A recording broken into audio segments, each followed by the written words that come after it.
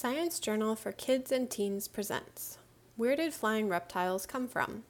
Adapted from the original peer-reviewed paper in the journal Nature, published on December 9, 2020.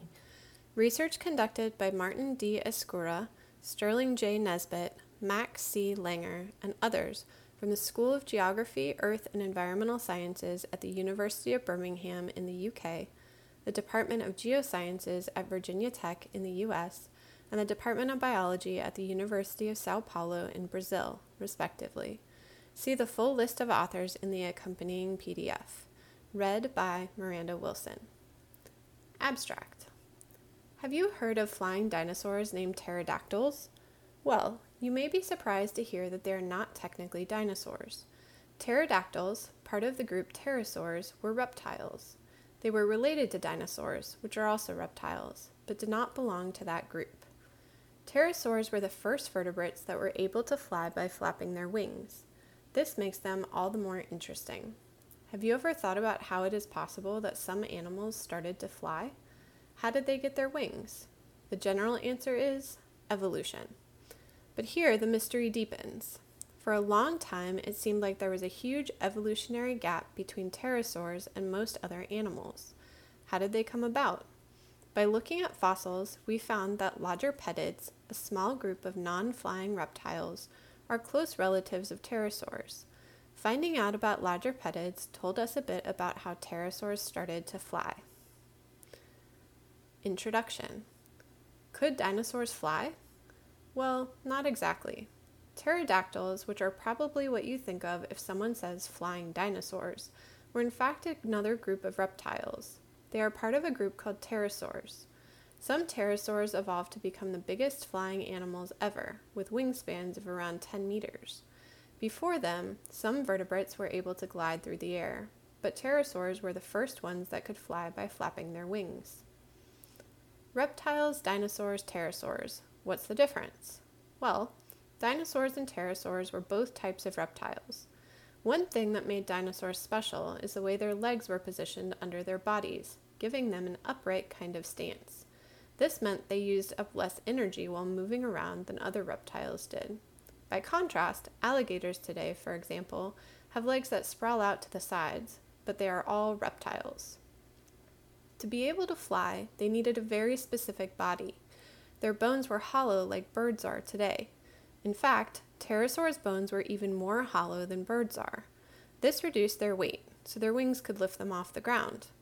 In fact, the whole skeletal body plan of pterosaurs was highly specialized.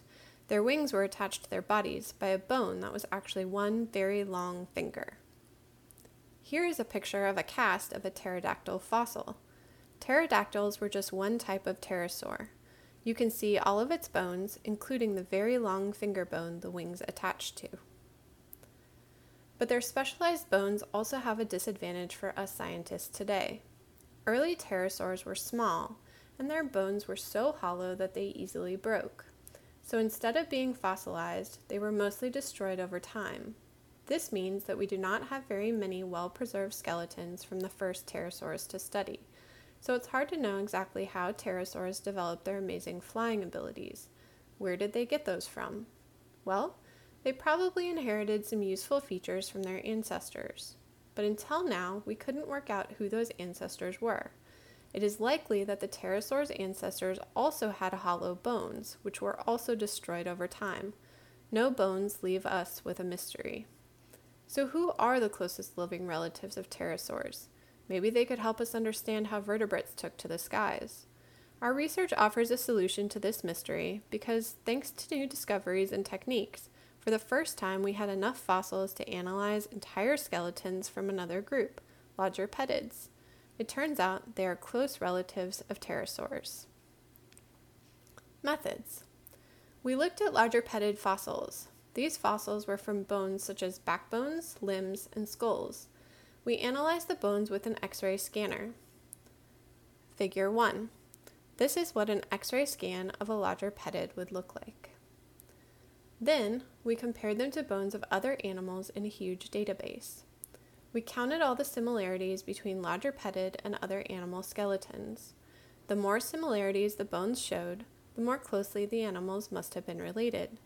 We focused on the similarities that evolved more recently in the different animals. They would tell us which ones were truly closely related. Results. Using a computer, we found at least 33 similarities between the bones of quadrupedids and pterosaurs. These similarities were located across the entire skeleton. There were many more similarities than with any other animal. We concluded that quadrupedids and pterosaurs must be closely related. The bony structure of the inner ear was very complex in both groups. Figure 2. We found out that lots of bones and structures were very similar between quadrupedids and pterosaurs. Here in Figure 2a, you can see the bones of the inner ear shown in orange for quadrupedids on the left and for pterosaurs on the right. This is interesting as this feature is believed to be important for balance. Better balance is probably one of the reasons pterosaurs were able to fly and quadrupedids were so light-footed. Discussion. Although pterosaurs and quadrupedids don't look very similar, parts of their skeletons are very similar. As well as in the inner ear and brain, we found lots of similarities in the different animals' forelimbs, front arms, and wings. Here in Figure 2b, you can see those bones from the forelimbs of the quadrupedids on the left and of the pterosaurs on the right. Both groups had very mobile forelimbs. Perhaps quadrupedids inherited these clever forearms from their ancestors, while pterosaurs developed the same clever traits into their amazing wings. As both animal groups share so many features, we can assume that they have a common ancestor. It's unlikely that both groups developed all these traits separately from each other at the same time. Quadrupedids used their inherited traits to develop a very quick and light-footed way of moving on the ground. Pterosaurs developed the same features into an ability to fly. This enabled pterosaurs to become the first flying vertebrates. In fact, pterosaurs and quadrupedids' special inner ears are very similar to birds. But birds didn't come from pterosaurs. They evolved from dinosaurs, in fact.